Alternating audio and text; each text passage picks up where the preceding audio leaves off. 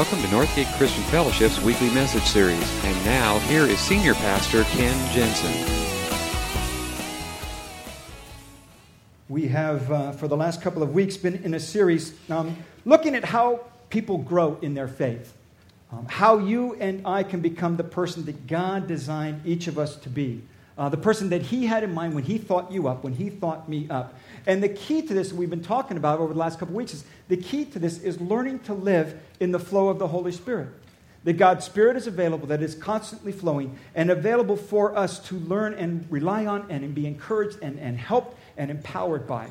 And so as we've been going through this whole series, we've been talking about what it means to live in the flow of the Holy Spirit. And that is not something that is mystical, by the way. Sometimes people think that's just some big, mystical kind of thing. It is very practical. It starts with the rebirth of your own spirit. As you give your life to Christ, it says He puts His Spirit within you. So it starts with that rebirth, that we are now empowered by the Holy Spirit. And then from that comes the renewal of our minds. That we learn to change the way that we are thinking as His Spirit moves through us and as we spend our time in God's Word. That the best place to get an idea of how God thinks and how God acts and how God wants for us is through His Word. And so we renew our minds through Scripture. And then it's the redirecting of our desires. That we all have desires, and they're not necessarily bad. They are meant for good, and the desires are meant to lead us toward God. But when they get distorted, when we mismanage desire and it gets out of whack, it takes us out of the flow of the Spirit. And the answer to that is as soon as we discover that we're out of the Spirit's flow, to get back in, to come back and receive His grace and His forgiveness and start afresh with Him. So today we're going to talk about the fourth part of this, and it's redemptive relationships. Because God uses people to form people. That's how He does it, through one another. And nowhere has that become more evident than in families, and which is appropriate for Mother's Day, because it's really in a family that you learn to become who you are. It's in the interaction, in the family dynamics, that happens. And the same thing is true in God's family. Ephesians 3, Paul wrote to the Ephesian church these words, his prayer for them. I kneel before the Father, from whom His whole family in heaven and on earth derives its name. I pray out of the glorious riches that He may strengthen you with power through His Spirit in your inner being, so that Christ may dwell in your hearts through faith. And I pray that you, being rooted and established in love, may have power, together with all the saints, to grasp how wide and long and high and deep is the love of Christ, and to know that this love that surpasses knowledge, that you may be filled to the full measure of all the fullness of God. Now to Him who is able to do immeasurably more than all we can ask or imagine, according to His power at work within us, to Him be the glory in the church and in Christ Jesus throughout all generations, forever and ever. Amen. That in the same way that in your natural family you learn and you grow and you are uniquely you, so it is in God's family. That every one of us is unique. We are all different. And you know that, moms, you know this, okay? Imagine, if you will, maybe some of you had this idea that you lived under this illusion that when you became a mother, you thought to yourself, no matter how many children I have, I will treat them all exactly the same. They are like a blank slate.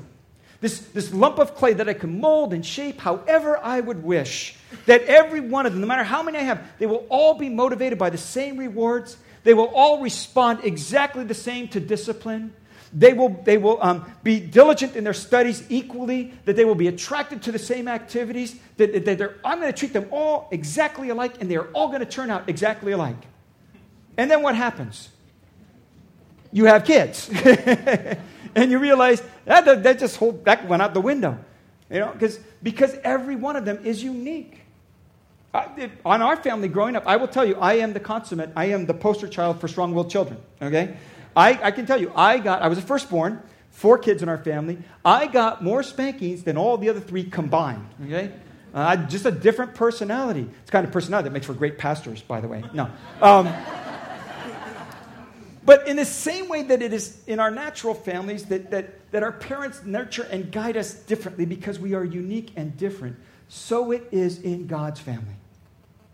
That every one of us is unique, uniquely designed by God. And we don't always respond to the same things and in the same way. But God's Spirit is at work and always available to us. And so in God's family, we need the family. We need the family for our growth. And because when we do that, what happens is that we begin to take on family traits. And every family's got them. And there are certain family traits in God's family. Because God's family is the church. And God's desire and Paul's prayer here is that we would experience all that he has for us individually, but within the context of the church family. So I want to take a look this morning a little bit at these family traits, if you will, of God's family. And the first one is real simple. It's in God's family, everybody's welcome. Everybody's welcome. Jesus could not have been more clear in his invitation. He said, anyone who is thirsty may come to me. Anyone who believes in me may come and drink. Anyone who is dissatisfied with life, anyone feeling an emptiness, anyone thirsty for something more, anyone who realizes your life is not all that it should be, come to me. Anyone. And they did. Jesus was the most accepting, welcoming, embracing of any person that ever walked the face of the earth. He welcomed tax collectors and sinners and prostitutes. He spent time with Samaritans that nobody else would, real good Jew would do. He spent time, he healed the slave of a Roman centurion. He reached out and touched lepers who were the untouchables of their time. No one loved like Jesus loved. And people flocked to him by the hundreds and the thousands. And then, just before his death, he gave them these words. A new command I give you. Love one another as I have loved you, so you must love one another. By this, all men will know that you are my disciples, if you love one another. Now, understand, he gave these words to the 12 hand-picked disciples of his, okay? And he did not pick these guys because of their great prowess, okay? Matthew was a tax collector. Tax collectors were notoriously disliked and distrusted in their culture. They were seen as collaborators with the enemy. Thomas was a doubter. Judas was a thief. John and James, the brothers, had a nickname. They were hotheads. Their nickname was the Thunder Brothers. Okay, you can imagine what they did to earn that. Peter was just this basket load of impulsiveness who once cut off the ear of a soldier. These are the guys that Jesus handpicked. And he didn't handpick them because they all had the same Myers-Briggs temperament personal profile, you know? Not because they got along so well with each other. He chose them because he wanted people to see, this is what my family looks like. A lot of misfits. But everybody's welcome. And then when he says to them, now love one another. A new command I give you. Love one another. That is not a new command. That command has been around since the beginning. It is part of the single greatest command. Love the Lord your God with all your heart, soul, mind, and strength, and love your neighbor as yourself. Everybody knows that command. Why is this new? Here's how it's new. It's new with the Jesus factor. As I have loved you, you must love one another. In the way that I reached out to the untouchables, you reach out to the untouchables. In the way that I welcome those who nobody else welcomes, you welcome them. As I have loved you, so you love one another. And in fact, he went on and said, it is by this that they will know that you are my disciples. This is the single distinguishing family trait in Jesus' family, love. He said, I don't expect you to be the smartest. I don't expect you to be the richest. I don't expect you to be the most successful or even theologically accurate. What I want from you is that you would be the most loving group of people this world has ever seen. That is a family trait of my family. And it is by this, he said, that people will know that you're my followers, that you love one another. And so Paul comes along years later, and he writes this letter to the Ephesian church, and his prayer for them is this: I pray that you, being rooted and established in love, may have power together with all the Lord's people to grasp how wide and long and high and deep is the love of Christ. This is my prayer for you, that you would be rooted and established in love. Now, love is not squishy feelings, okay? Love is not the warm, fuzzy emotions. Love is solid. He said that you be rooted and established in love. That this is something solid. This kind of love, the love I'm talking about, it's family love. It's family love that even when you're having an argument with your spouse, you still love each other. And even when your kids are fighting and arguing and hitting each other, you love each other. Okay? It's that hang in there kind of love that says no matter what, we are committed because we are family. That's the love I want you to be rooted and established in. Because that's the distinguishing characteristic of God's family. And life flourishes. Life thrives on that kind of love. John Ortberg writes about it in his book. He cites a science experiment that was done by Donald Winnicott in Britain. It said British scientist Donald Winnicott found that children who play in close proximity to their mother are more creative than children playing at a distance from her. Winnicott found that children are naturally inventive, curious, and more likely to take risks in what might be called the circle of connectedness. When they are within this circle, they take more risks. They show more energy. If they fall down, they are more likely to get back up. They laugh more than children who are outside the circle. Why? It is not that mom is doing for the child what the child could do for himself. She's not solving problems for this little kid or generating ideas on how he ought to play. Instead, when love is present, when that child feels safe and cared for in her presence, something gets released in his life. He gets a little stronger. He gets bolder and more creative. Love releases life in that child that would otherwise remain dormant and unsummoned. When you are loved, it is not just that you receive more from someone else, it is also that you become more yourself. Love brings the power to become the me I want to be. Loving people are literally life givers. There is something powerful in a parent's love. And that principle carries over into the family of Christ. There is something powerful that happens when the church loves one another. When everyone is welcome.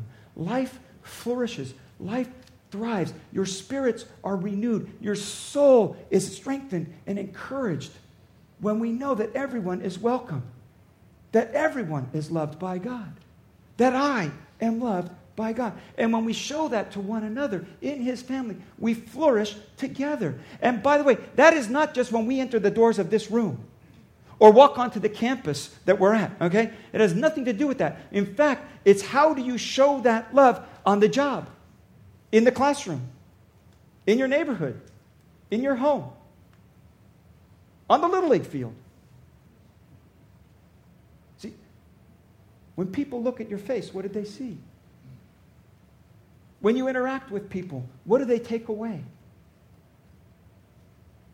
Do they come away with this sense that I'm loved, I'm welcomed, somebody's interested in me? Because in God's family, everybody's welcome. It is one of His family traits.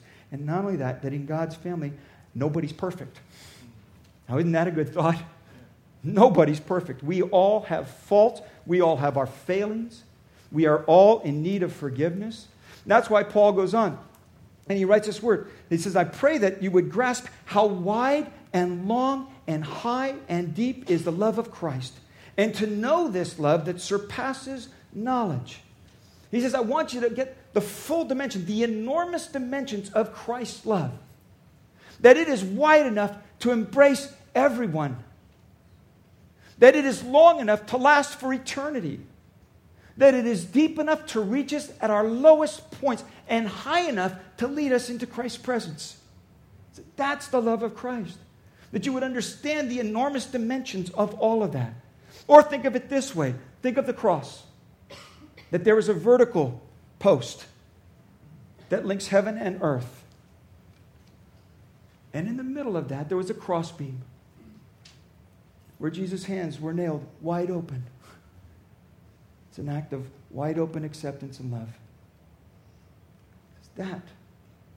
That's my church, where everyone's welcome and nobody's perfect. And he says, I pray that you would grasp that. To grasp that means to take it into your being, to make it the key principle and core principle of your life, to let it get down deep inside of you and appropriate it and personalize it and understand this is how I am saved. This is how I live. That on the ground at the foot of the cross, it is level. We are all the same. No one is perfect. We are saved by grace. We live by grace. And we are to treat one another with grace. And we all need that. You see, I don't know about you, but I live under this illusion that I would be a much more loving person if God would just put more loving people in my life, more easy to love, more lovable people. If I had more lovable people in my life, I'd be a much more loving person. I live with that illusion, but that's not how it works. In fact, what God does is He puts people just the opposite. Rick Warren calls them EGRs, extra grace required. Okay? These are the people who get on your nerves. They are draining to you. They seem to be always negative. They're irritating. They are difficult people. Does anybody in this room know anyone like that? Raise your hand. Anybody? Yeah, raise them up, hold them up. Okay. Be honest. It's okay. True confessions here. How many know one of those kind of people in your church family? Be honest. Yeah. Oh, yeah. Come on. Who are you kidding? How many sitting next to one? No, don't put your hand up. Would it surprise you? Would it surprise you to know that you are somebody else's extra grace required person? Yeah, well, not me. I'm talking about you guys. Because those are the people God puts in our life. And He does so for a purpose and for a reason, that we would learn to accept one another. Everybody's welcome, and nobody's perfect. So there's no room to feel superior to anybody else, because we are all at different places in this journey. But we are a family. And so we are here to encourage and to help each other, because all of us have issues. All of us do. We all wrestle with issues. They're not all the same, because what might be a difficulty for me, a struggle point in my life, is not one for you, but you've got yours, and I look at that and say, how can that be a problem for you? Because it's not a problem for me. It's different for every one of us, but we've all got them. And sometimes they are the very other side of our greatest strengths. I don't know if you've been reading through this book together in your devotional time, but he talks about the different personality types. And I read one of them, and it was just like, as I read it, it just popped out at me. It's called the achiever.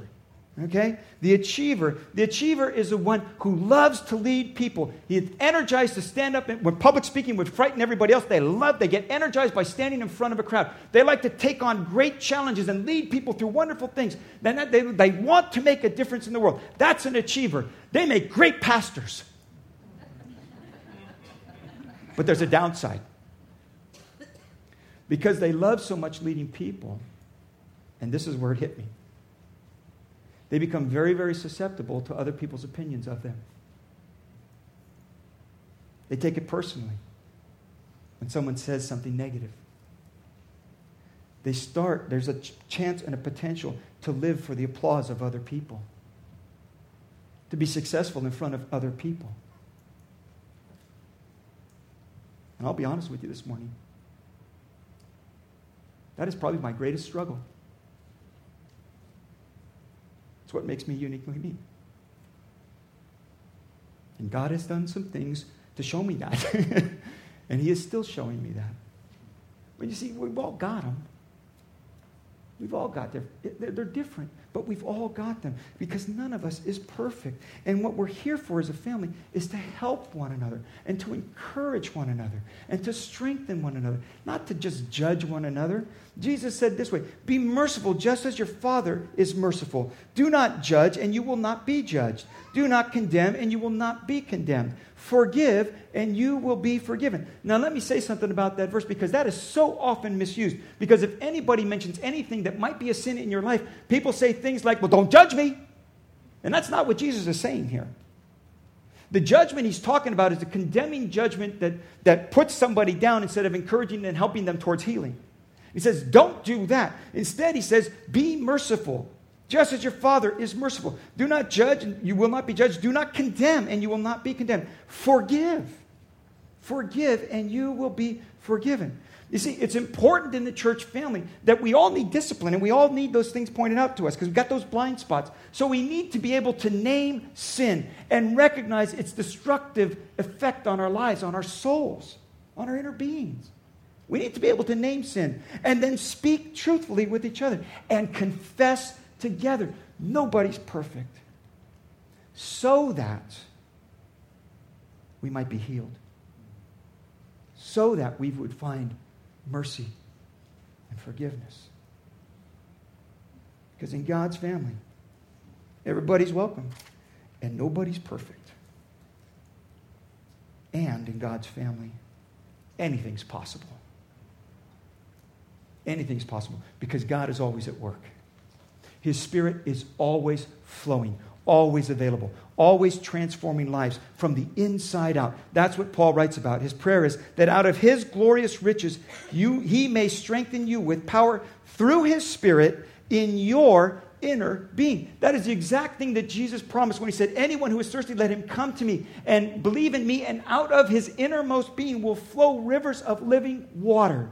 It's the very same promise that Jesus said. If you will believe in me, if you will put your trust in me, my Spirit will come and indwell you, and it will change you so much that what will flow out of you is love and mercy and grace. Anyone.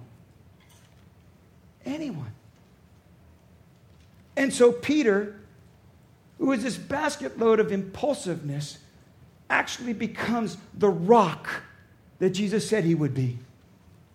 And a wealthy man named Joseph sells what he has in the early church to meet the needs of the people in the church family. And it is such a thing that people look at him and they give him the nickname Barnabas, which means son of encouragement. And a zealot, a self-righteous zealot named Saul, who goes around arresting and persecuting and trying to kill Christians, now becomes the missionary of Christianity to the Gentile world. That's what happens when God's Spirit flows. Lives are transformed. And that's the kind of church I want us to be, where everybody is welcome. And nobody's perfect. But anything is possible because His Spirit is at work. Because when His Spirit flows, when the Holy Spirit flows, and we allow His love and His mercy and His grace to wash over our souls, little by little we are changed. We become a little less selfish and a little more giving. We become a little less judgmental, a little more merciful. We become a little less prideful and a little more forgiving. I want to read you. One of our church family wrote this, sent it to me. Part of his story. He said, many years ago, a group of people made an irreversible decision that permanently affected my life and the lives of the people I cared about. They did this without our knowledge or consent.